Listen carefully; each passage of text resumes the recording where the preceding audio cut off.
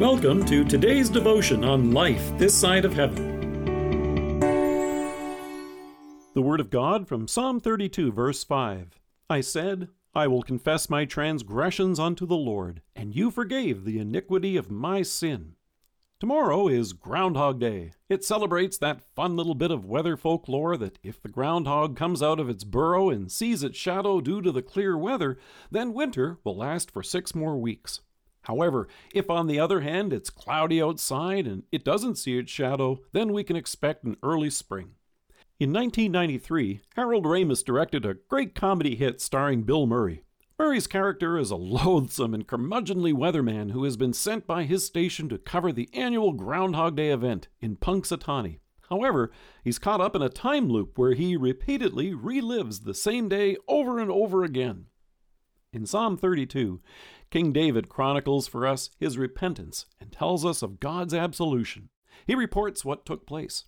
I said, I will confess my transgressions unto the Lord, and you forgave the iniquity of my sin. This verse often shows up in worship before we make our general confession of sins together. But does it ever feel like Groundhog Day? Do you ever feel that you're reliving the same set of events over and over again? In faith, God leads us to be truly sorry for our sins. In repentance, we turn away from them and to Christ. We trust in Jesus, our Savior, and His forgiveness. In faith, and with the help of the Holy Spirit, we fully intend not to continue in our sin. But it's true also that in our weakness, we may even find ourselves committing again the very same sins for which we have just asked forgiveness. There are a number of things you and I can do about it. For one thing, we can be alert to those occasions and circumstances that make it easier for us to sin and avoid them. In Romans we hear, but put on the Lord Jesus Christ and make no provision for the flesh to gratify its desires. We can call upon the help of a close friend or pastor.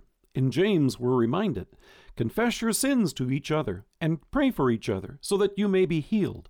The prayer of a righteous man is powerful and effective. But the worst thing we can do is to retreat into our burrow and hide. David tried everything he could to hide his sin and hide from God. Right before this verse in Psalm 32, he says, When I kept silent, my bones wasted away through my groaning all day long. For night and day your hand was heavy upon me. My strength was sapped as in the heat of summer. Like the character in the movie, David kept reliving the same grief day in and day out. But he goes on to say, Then I acknowledged my sin to you, and did not cover up my iniquity. I said, I will confess my transgressions to the Lord, and you forgave the guilt of my sin. The truth is, we do sin daily and often, but in faith, God reminds us in 1 John, if we confess our sins, He is faithful and just, and will forgive us our sins, and purify us from all unrighteousness. Instead of fleeing from God, we flee for refuge to His infinite mercy, seeking and imploring His grace for the sake of our Lord Jesus Christ. In the movie, Bill Murray's character breaks the loop by digging in and making himself a better person. However, the real answer comes through God's grace and new life in the Holy Spirit. Here's good news. In your baptism, you died with Christ and have been raised with Him. Through faith, you receive the forgiveness and life He has accomplished for you on the cross. You now live each day in the sunshine of His mercy and forgiveness. Welcome to your new day in His grace. Let us pray. Gracious Savior, thank you for removing me from a cycle of despair and in your mercy, restoring me to the joy of your salvation. Amen.